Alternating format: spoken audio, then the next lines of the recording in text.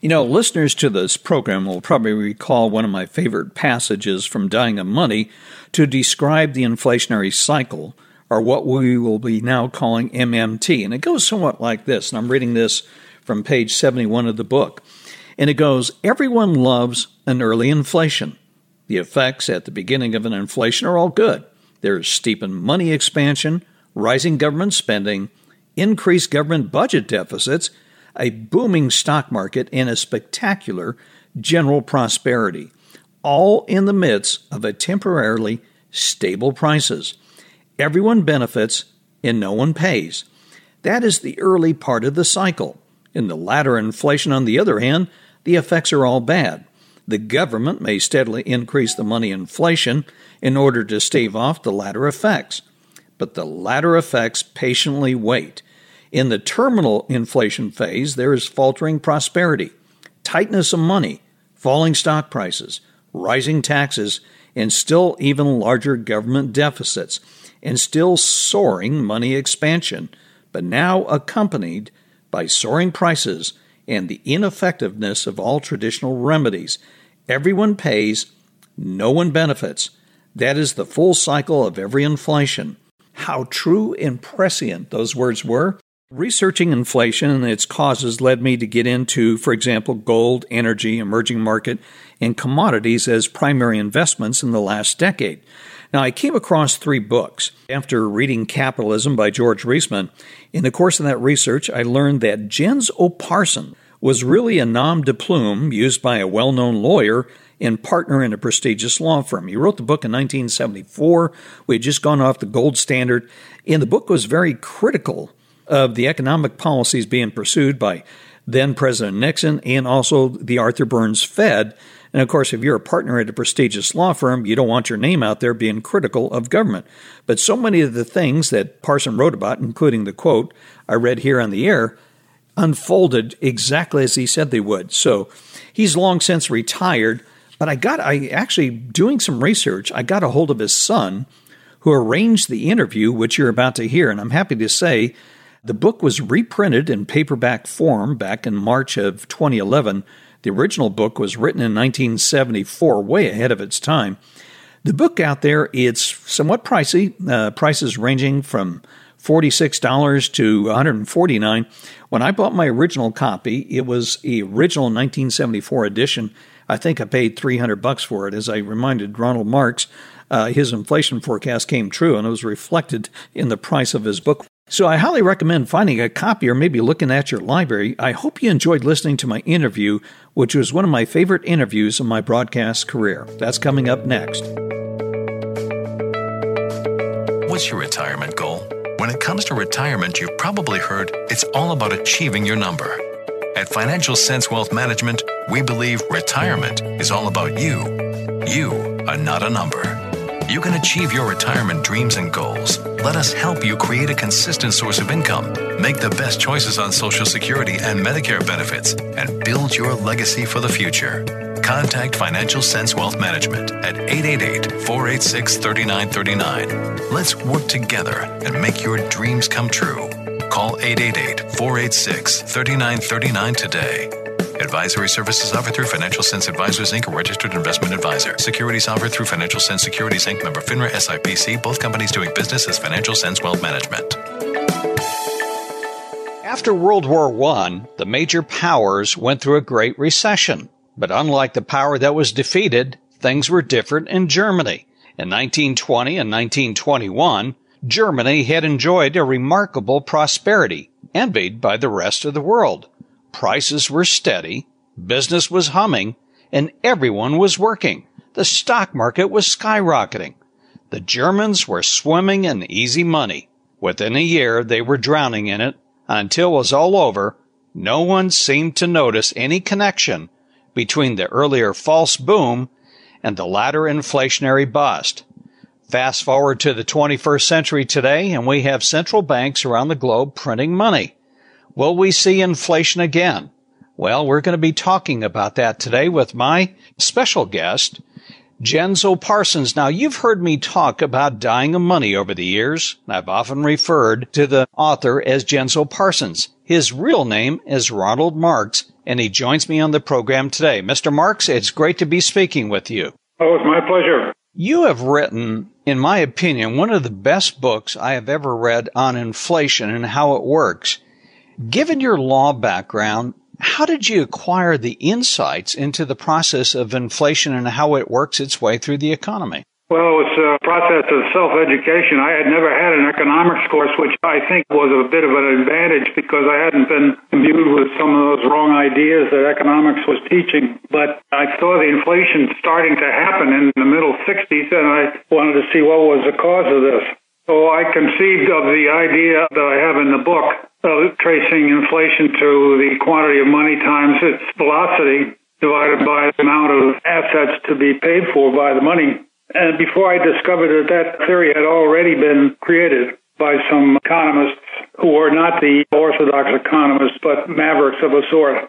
Who were those economists? Well, Irving Fisher was one. He was a very prominent American economist and had written on the subject back at around the turn of the century. This is before World War I. You know, one of the things I learned in your book, the ability of savers in Germany to hold marks enabled the government to mask the underlying effects of inflation. This storage factor of investors saving marks kept those marks from being dumped immediately into the market. In many ways, just like today, where you have Americans that are holding treasuries or buying treasury bonds, a lot of money has gone into the bond funds.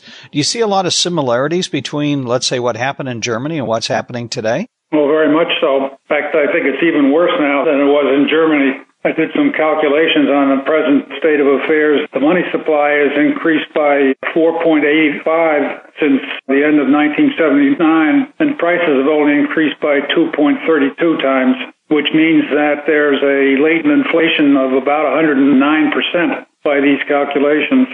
That inflated money is mainly, I would say, in the debt markets because you found that even federal debt securities are pretty close to 0% interest, which is very contrasting to the situation in the past when outbreaks of inflation were occurring. The interest rates went higher than 10%, for instance. So I think that's where the money is that has been pumped out. And the question is when that money starts to come back from debt securities into goods.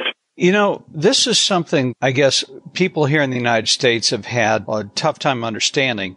The one thing that the U.S. has as an advantage is we're the world's reserve currency. Does that give us a little bit more leeway, in your opinion, versus, let's say, a country like Argentina? I don't think it gives you more leeway. I think it gives you less because those foreign holders of dollars are the potential for an outburst of inflation. If they lose faith in the dollar, that's what will happen. This happened with Germany, too. The German mark was greatly respected at the time, and a great many marks were held by overseas holders, including Americans. And when the inflation started to get rolling, all of that foreign money came into Germany looking for things to buy, and that compounded the inflation instead of reducing it. You talked about in your book a quick and clean inflation, which destroys paper wealth like an amputation, is often less vicious than a surprised and protracted inflation. Why is that, in your opinion? Well, the longer inflation drags on, the more collateral damage it causes to the economy. Whereas if, for instance, we were to raise all our prices by 100% overnight, there wouldn't be that prolonged pain being inflicted on us. Of course, that isn't the way an inflation has ever ended, so it's really kind of hypothetical. You know, something that you talk about in your book, which we're seeing play out today, is every burst of monetary inflation was followed by a stock market rise and boom with prosperity. Every contraction by a stock market fall and recession. We saw, for example, the boom of the late 90s followed by a contraction and a stock market fall. That was followed by more money printing, and we got another stock market boom and a real estate boom. Then we got a crash in the market again, as well as in real estate. Let's talk about those reservoirs of inflation that you talk so much about in your book, money wealth being one of them and the stock market being another one. Well, it's true that those reservoirs are very serious. I think the largest one is the debt market. which is tying up a great deal of money right now. That's what I meant earlier when I mentioned the fact that interest rates are practically zero. And the Fed has been pumping out money at a great rate for the last several years. One of the quotes that I often refer to in your book, and in fact it's one of my favorites, but it describes the inflation process. I want to read it, and my listeners will know it by heart because I often quote it. Everyone loves an early inflation. The effects at the beginning of an inflation are all good. There's steepened money expansion, rising government spending, increased government budget deficits, and booming stock markets, and a spectacular general prosperity, all in the midst of temporary stable prices. Everyone benefits and no one pays. That's the early part of the cycle. In the latter inflation, on the other hand, the effects are all bad. The government may steadily increase the money inflation in order to stave off the latter effects, but the latter effects patiently wait. And I think about, Mr. Marks, the last decade where we came out of the tech bubble and the Fed lowered the federal funds rate, the money supply increased, we had general prosperity, the economy took off along with the market and real estate. But then by the time we got to 2006 and 2007, inflation had risen to 5%. Interest rates were rising as the Fed raised the federal funds rate. And eventually, we know what happened. They call it the Great Recession. Tax revenues fell. Money printing increased. Stock prices fell along with real estate. Let's talk about that because I think that's what people forget. When the Fed starts to increase the money supply, lower interest rates, eventually it creates a wealth effect. And we see it in the stock market. We see it even in the bond market with lower interest rates and rising bond prices. But it all comes to an end, as all inflations have in history. Well, that is certainly true. In this cycle, the prices have not risen anywhere near as much as the money supply has, so that we have some of the effects of the deflation. We don't have a money deflation, but we have a lot of stored up inflation that is still waiting to happen. And that's money wealth, which is the debt markets, and several of the technicians I've had on the program are predicting that at some point, after 5 or 6 years of 0% interest rates, investors are going to start to wake up to the fact that their money doesn't buy the same goods and services, and also that the rate of return is not commensurate with the rate of inflation. Hasn't quite happened yet, but it's a storage that is a potential there. You also talk in your book about when inflation starts to heat up. I can remember President Carter saying that inflation is caused by strange and mysterious forces. Sometimes the government comes up with culprits and scapegoats. It's businesses raising prices, greedy oil companies or unions trying to raise wages. But let's talk about the culprits and the scapegoats, which are never mentioned the fact that it's money creation itself, because all inflation is a monetary event. Right. Can you talk about the quantity theory of money formulating your thesis on inflation? Well, the quantity theory of money is simply that prices are determined by the quantity of money multiplied by its rate of spending. The rate of spending is about 50 times a year in the United States. The quantity times velocity been divided by the supply of values which are going to be transferred by means of money. That supply of values includes the gross national product, but it also includes all the existing assets, stocks and bonds and real estate and all those assets which are available to sell and can be sold.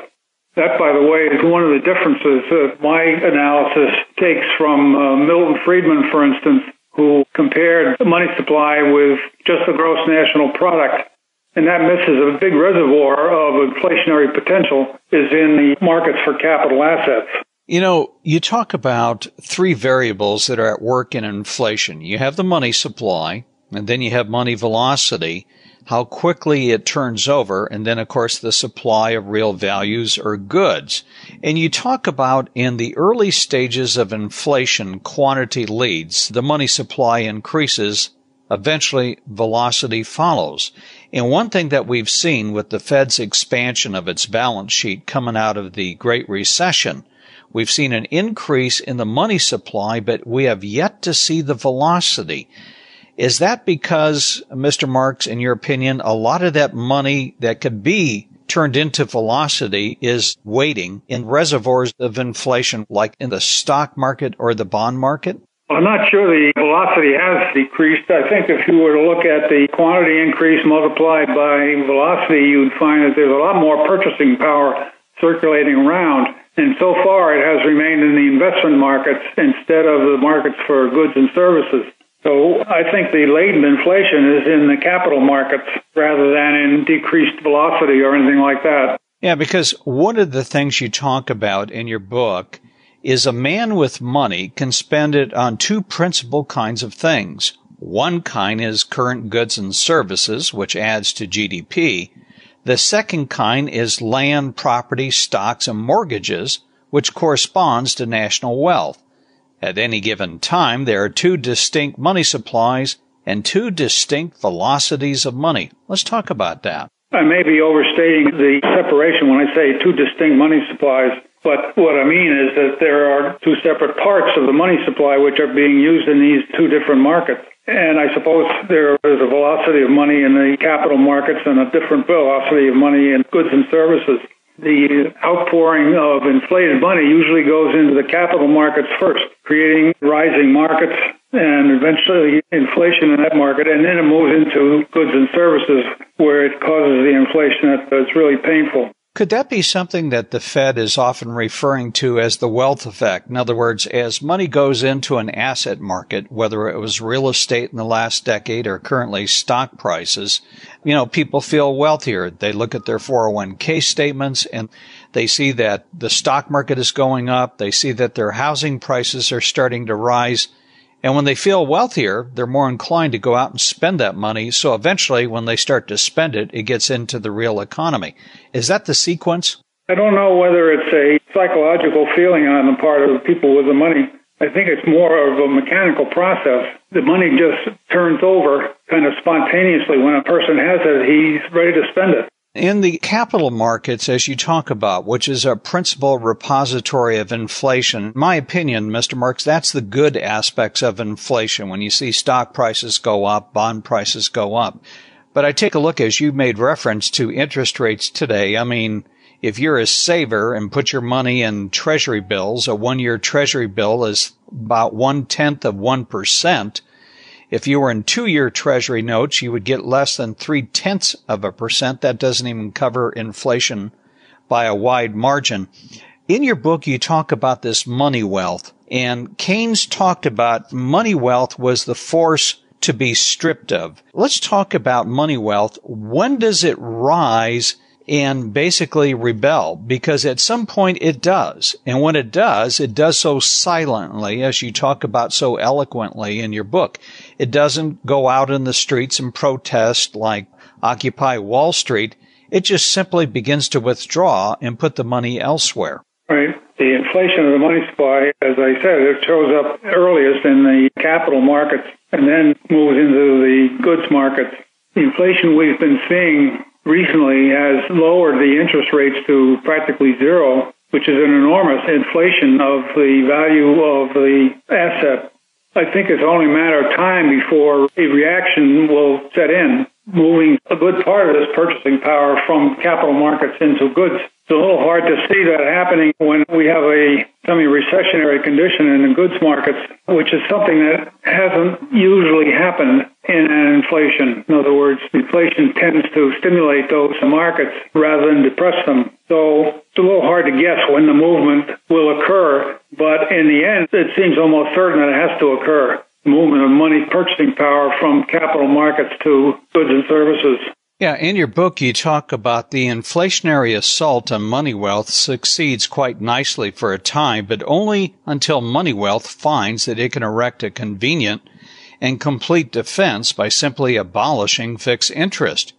When this takes place, the holders of money wealth express their revolt by the simple act of getting rid of their money and money wealth and declining to hold it in the future any longer than necessary to get rid of it. They do not fly flags or demonstrate in the streets or express their revolt. They simply get rid of their money. And all of those reservoirs, well, sometimes that's where the money goes, whether it goes into goods, real estate, or other type things. What about the role, Mr. Marks, of taxes? Money inflation operates on both the tax side and the distribution side, a valve which moves money wealth directly from creditors who saved and held capital to debtors who spent and consumed. For example, today, if you are a debtor, you can go out, you can refinance your house, you can get some of the lowest mortgage rates that I have seen in half a century. On the other hand, if you were diligently saving your money for retirement and you're retired trying to live off your savings in effect have been destroyed because you can't get a return. I mean, 5 years ago, had you had $1 million, I could have invested it in 2-year Treasury notes at 5%. You would have got a monthly income of, let's say, $4,000. If I was to invest it in 2-year Treasury notes today, you'd be lucky to get a monthly income of $200. So in this process, it has destroyed the returns for savers. If you're a debtor, you're making out like a bandit. If you're a saver, you're being robbed. Right. As I say in the book, the inflation tax on dollar capital is the key element in the government's use of inflation as an active policy. Inflation tax draws heavily on the holders of money wealth and distributes to the people who benefit from the inflation, that is, consumers mainly. As I say in the book, the way to substitute for the inflation tax would be a capital tax in form. 2 or 3% tax on capital could substitute for the inflation financing that the government is depending on. Is this, in some effect, what we've done since the beginning of the year? For example, the tax on capital gains was raised to 20%.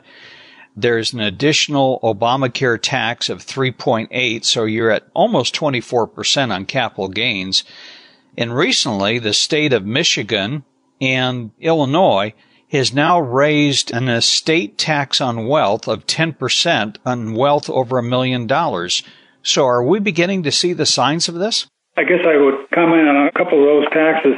The Michigan tax that you cited seems to be much too heavy. The most you could collect in a capital tax is 1 or 2%. Because you would almost expect at some point if taxes got too high, I know I see this even with my own clients, they are less inclined to take capital gains.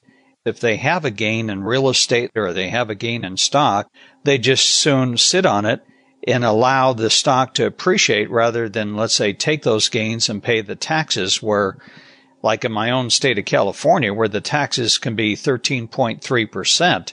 You add that to almost 24%, you're talking about 37% or almost 40% of your gain, which gets rather high. You may have noticed that one of the things I proposed in rationalizing the tax system was to index the basis for the capital asset and then tax the gain at ordinary income rates.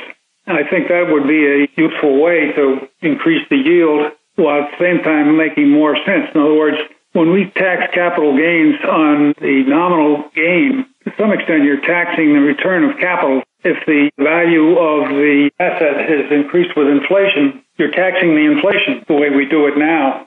If we were to tax real gain at ordinary income rates, it might be a draw as far as tax revenue goes, but it would make more sense so that people with long-term holdings would not be penalized when they have to sell it with a gain that's not real. You know, going back to your book, when you wrote it, which was in the early 70s, you predicted that the double-digit inflation would eventually end. How did you see that? What I saw ending it was that prices would catch up with the increased money supply at a certain point.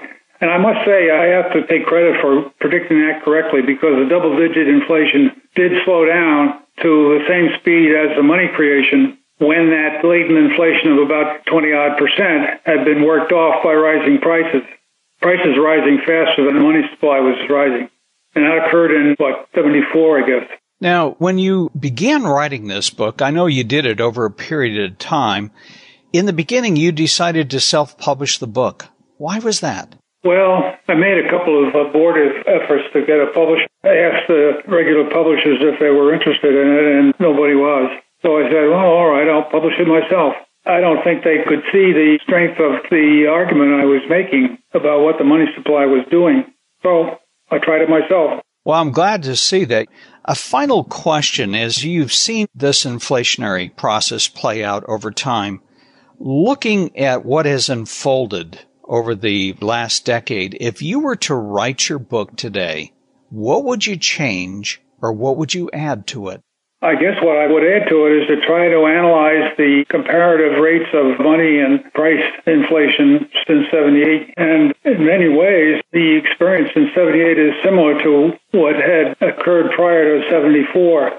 The much greater increase in money than prices to date, which it doesn't seem to show a strong tendency to liquidate itself, but it's there. And I would have to say that in all probability it will liquidate itself at some point by a higher rate of price inflation than money expansion. As you take a look at what we've done and what the Fed's doing now, do you expect to see higher rates of inflation going forward? Yes, I do. Very much higher. In the area like the 70s, where I think when I got in this business, could we see double-digit inflation again? I don't see any reason why not. The money support for that double-digit inflation is there. The only thing that stands in the way is that business isn't good enough for everybody to feel ready to raise its prices. I don't know exactly why that is, but it is. Well, speaking of inflation, Mr. Marks, I have an original copy of your book, which on the cover says $9.95. I paid $300 for it, so saw a little bit of inflation, and I'm just looking at Amazon. Your book was released and reprinted again, and on the hardcover, it's going for $189 and almost $100 used. So I think investing in your book has been one of the great investments of my life. Well, listen, I want to thank you for joining us on the Financial Sense News Hour. It's been a real pleasure speaking with you, and I can't tell you how much I admire the work that you've done. I've learned a great deal from it. When I take a look at events with central bankers around the world, and I keep referring back to your book, as I mentioned earlier as we began this interview, it's one of the best books I've ever read on inflation. And Mr. Marks, I want to thank you for joining us on the program. Well, thank you for your thoughts about it, and I wish you well. Well, thank you very much, and I wish you well. Godspeed. Well, that completes my interview with Ronald Marcks. Once again, his nom de plume was Jens O. Parsson. And I'll tell you, investing in his book has been a great investment. I bought the book. It was re-released back in 2011. And if you can get them, pick them up while you can now, because they won't be available for very much longer. I'm just looking at Amazon now, and the supply, there are 13 new copies left and 7 used, so there are only 20 copies left of this book. And believe me, when you read it, it will be well worth the buy, because there is no finer book on the inflationary process than Dying of Money. The Financial Sense News Hour is for informational and educational purposes only and should not be considered as a solicitation or offer to purchase or sell any securities. The investments, investment strategies, and investment philosophies discussed or presented on the News Hour each involve their own unique risk factors, which are not discussed on the show. Responses to listener inquiries are based on the personal opinions of the Financial Sense staff and do not take into account listener suitability, objectives, or risk tolerance.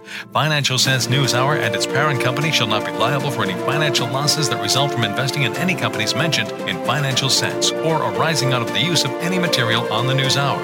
Be advised that you invest at your own risk.